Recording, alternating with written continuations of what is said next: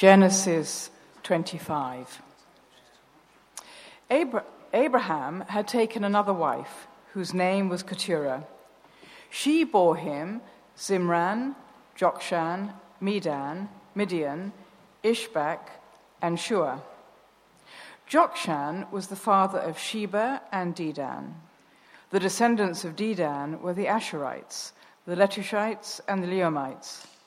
The sons of Midian were Ephah, Epher, Hanok, Abida, and Eldaah. All these were descendants of Keturah. Abraham left everything he owned to Isaac. But while he was still living, he gave gifts to the sons of his concubines and sent them away from his son Isaac to the land of the east. Abraham lived 175 years. Then Abraham breathed his last and died at a good old age, an old man and full of years, and he was gathered to his people.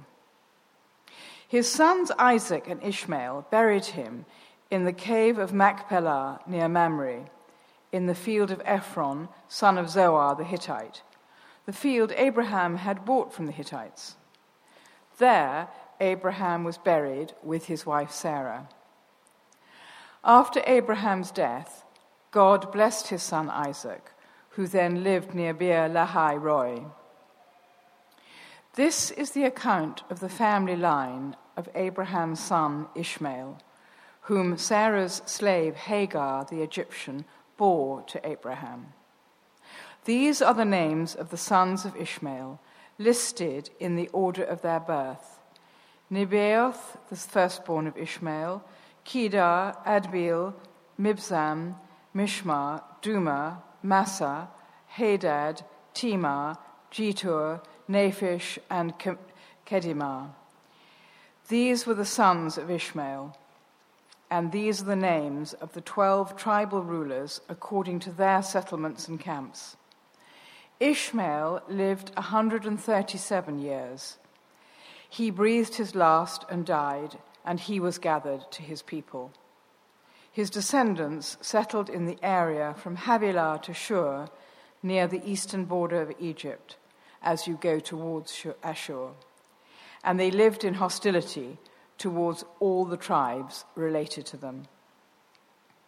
This is the account of the family line of Abraham's son Isaac. Abraham became the father of Isaac, and Isaac was 40 years old when he married Rebekah, daughter of Bethuel the Aramean from Paddan Aram, and sister of Laban the Aramean.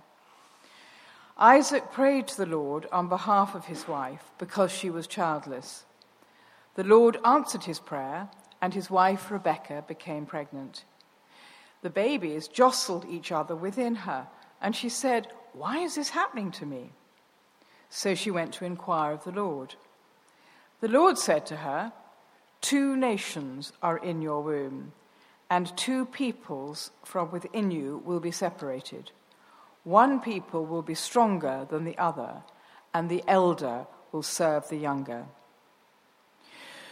When the time came for her to give birth, there were twin boys in her womb. The first to come out was red, and his whole body was like a hairy garment, so they named him Esau. After this, his brother came out, with his hand grasping Esau's heel, so he was named Jacob. Isaac was 60 years old when Rebekah gave birth to them. The boys grew up, and Esau became a skillful hunter, a man of the open country, while Jacob was content to stay at home among the tents. Isaac, who had a taste for wild game, loved Esau, but Rebekah loved Jacob. Once, when Jacob was cooking some stew, Esau came in from the open country, famished. He said to Jacob, "Quick, let me have some of that red stew. I'm famished." That is why he was also called Edom. Jacob replied, "First, sell me your birthright." "Look, I'm about to die," Esau said. "What good is the birthright to me?" But Jacob said, "Swear to me first." So he swore an oath to him, selling his birthright to Jacob. Then Jacob gave Esau some bread and some lentil stew. He ate and drank, and then got up and left. So Esau despised his birthright.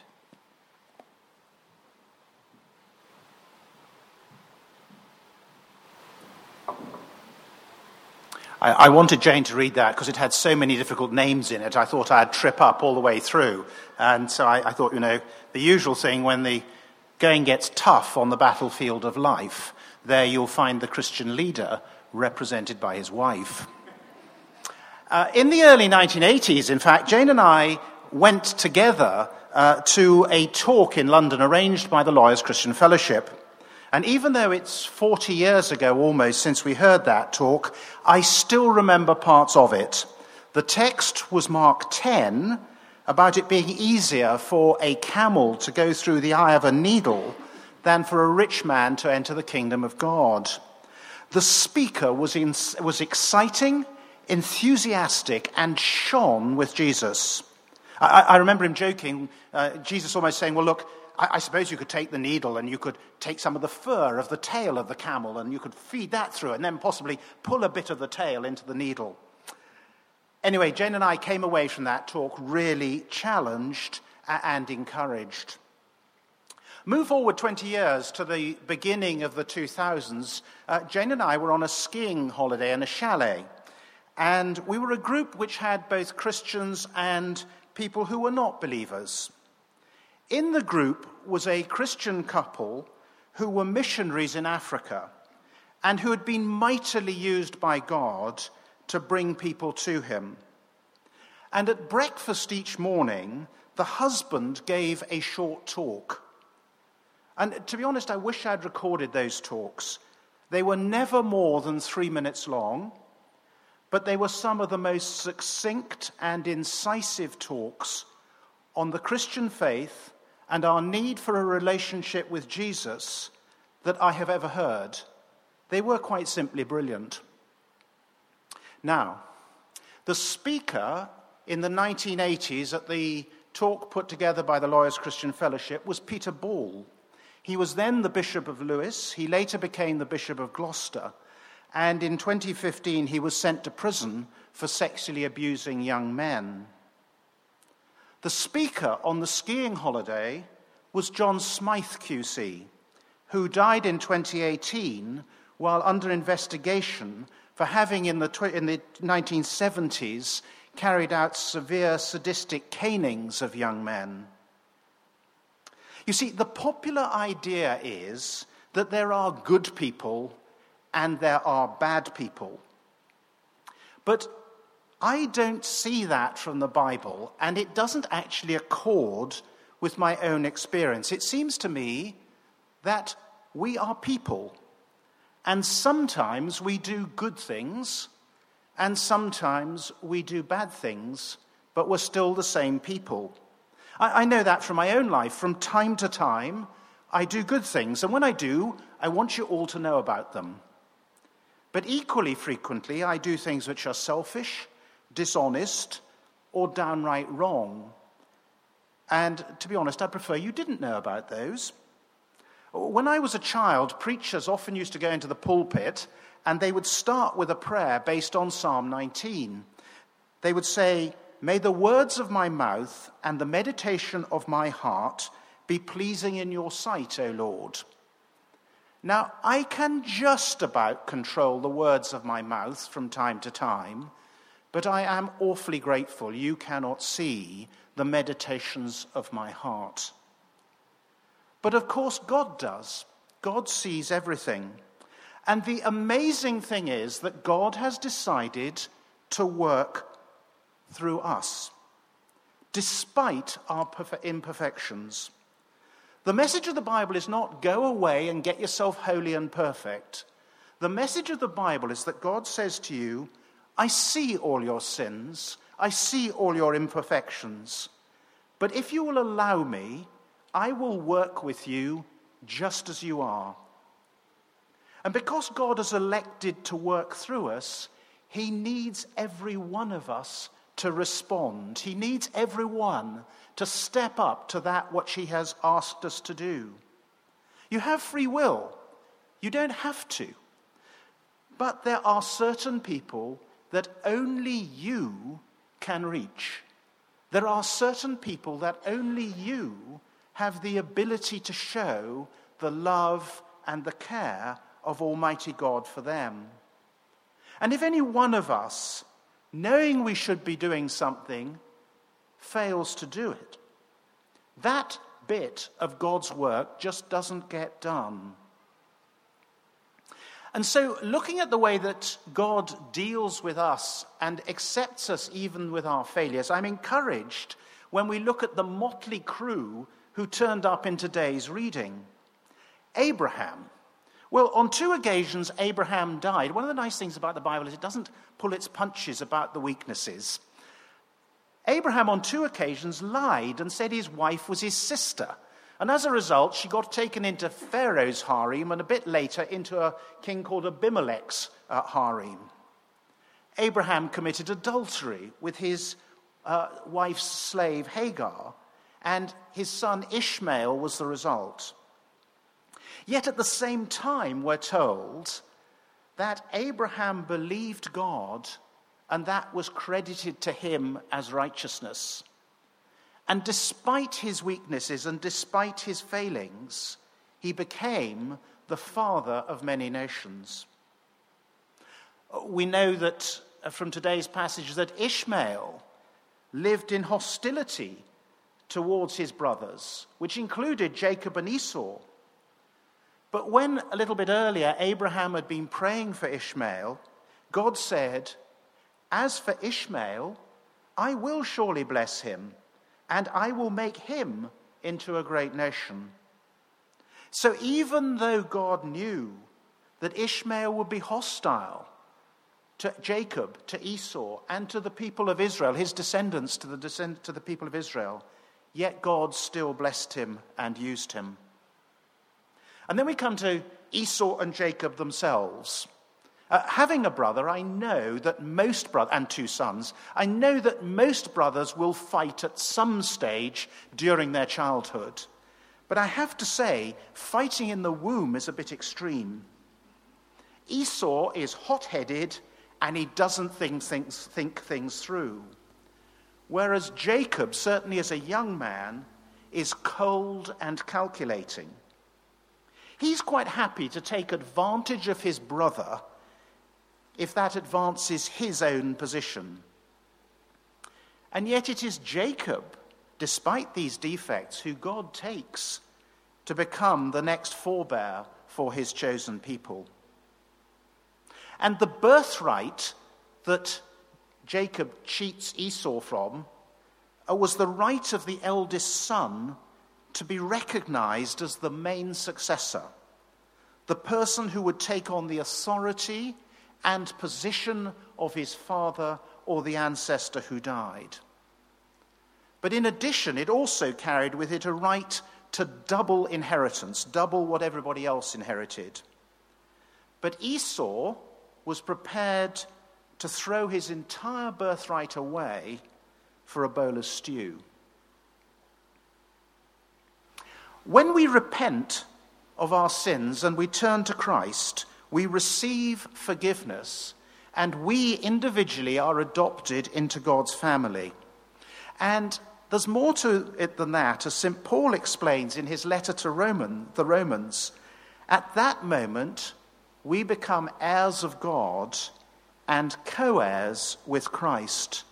St. Paul expands that further in his letter to the Colossians. He says that we are qualified to share in the inheritance of the saints. When you become a Christian, God bestows on you the most incredible birthright.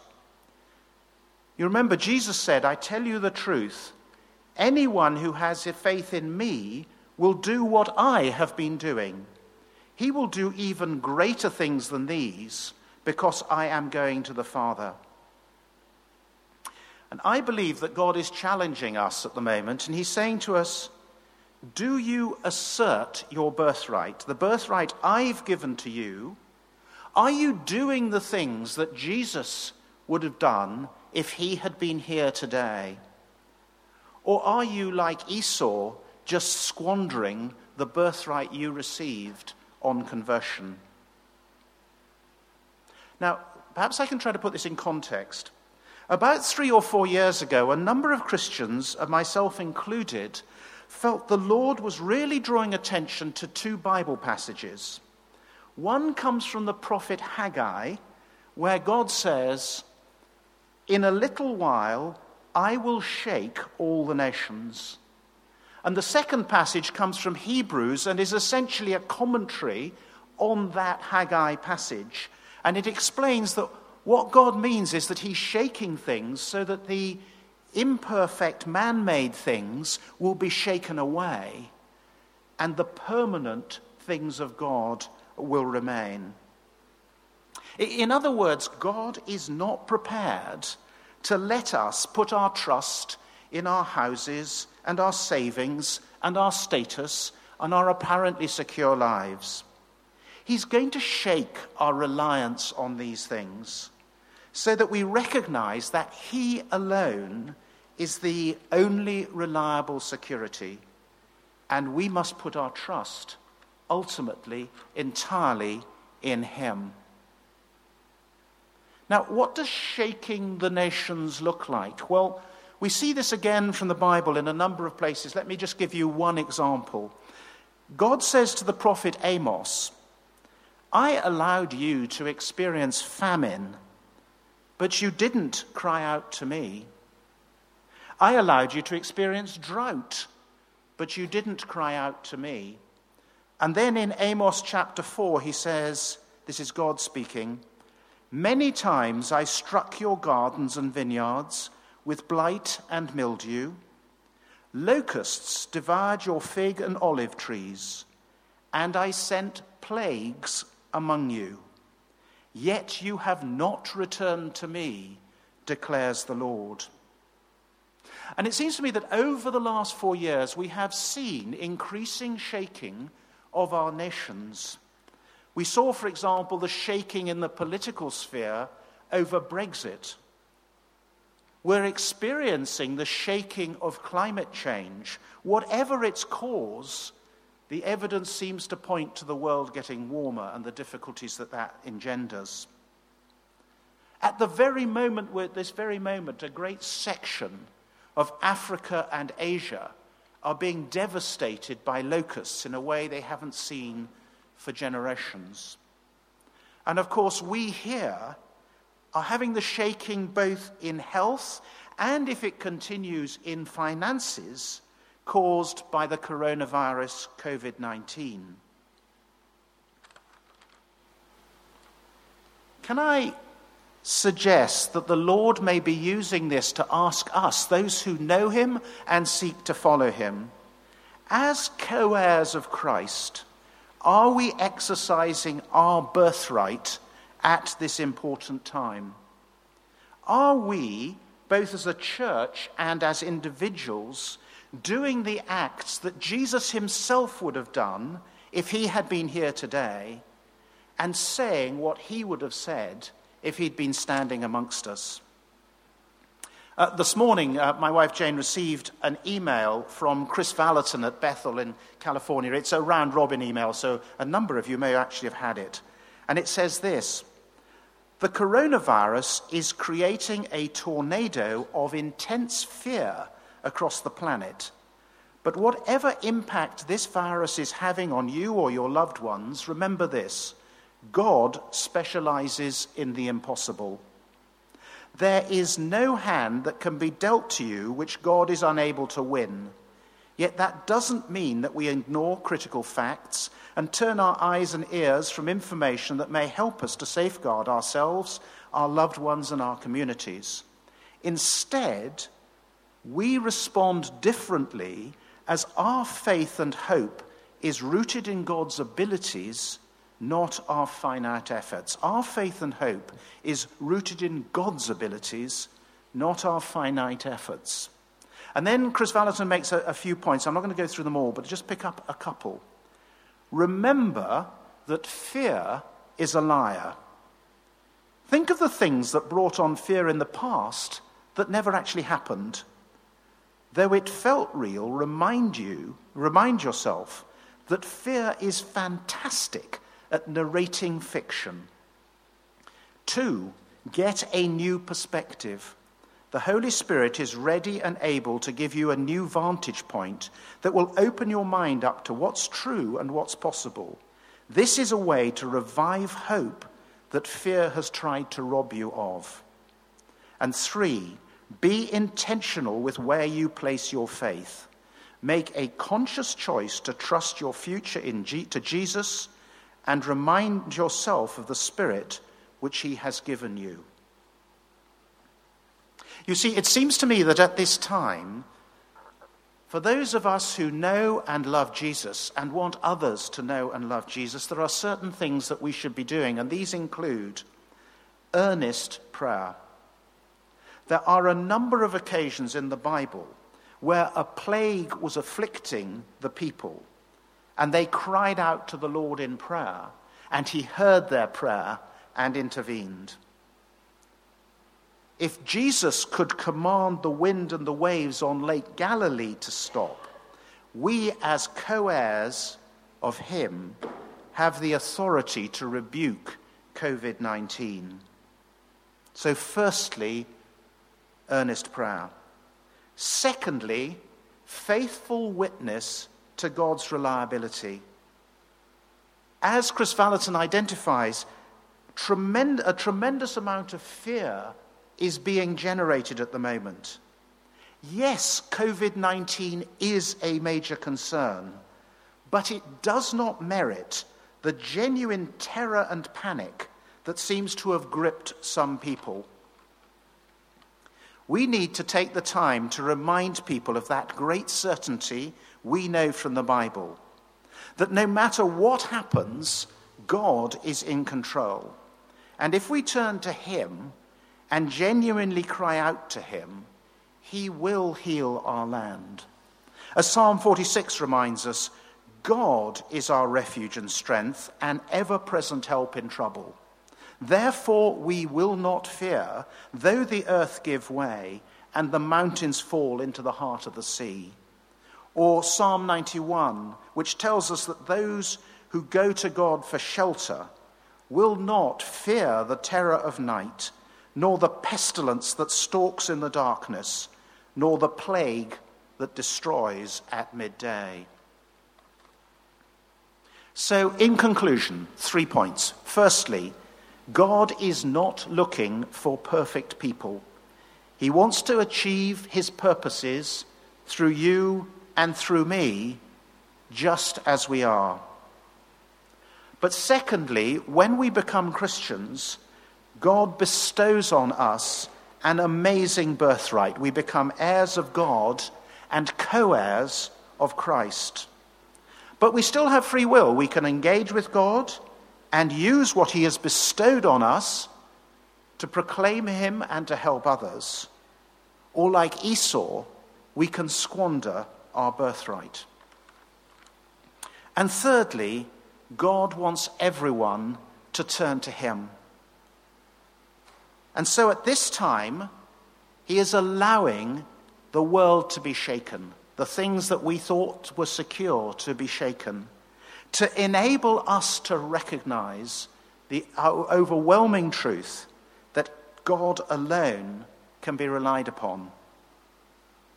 Now, we need to recognize that there are aspects of this shaking that can be deeply uncomfortable, both for us as Christians and even more so for those whose feet are not firmly planted on the rock of Jesus Christ. But equally, we need to recognize that this is an opportunity for the church and for every one of us to stand up and to bear witness to the unique reliability and trustworthiness of Almighty God.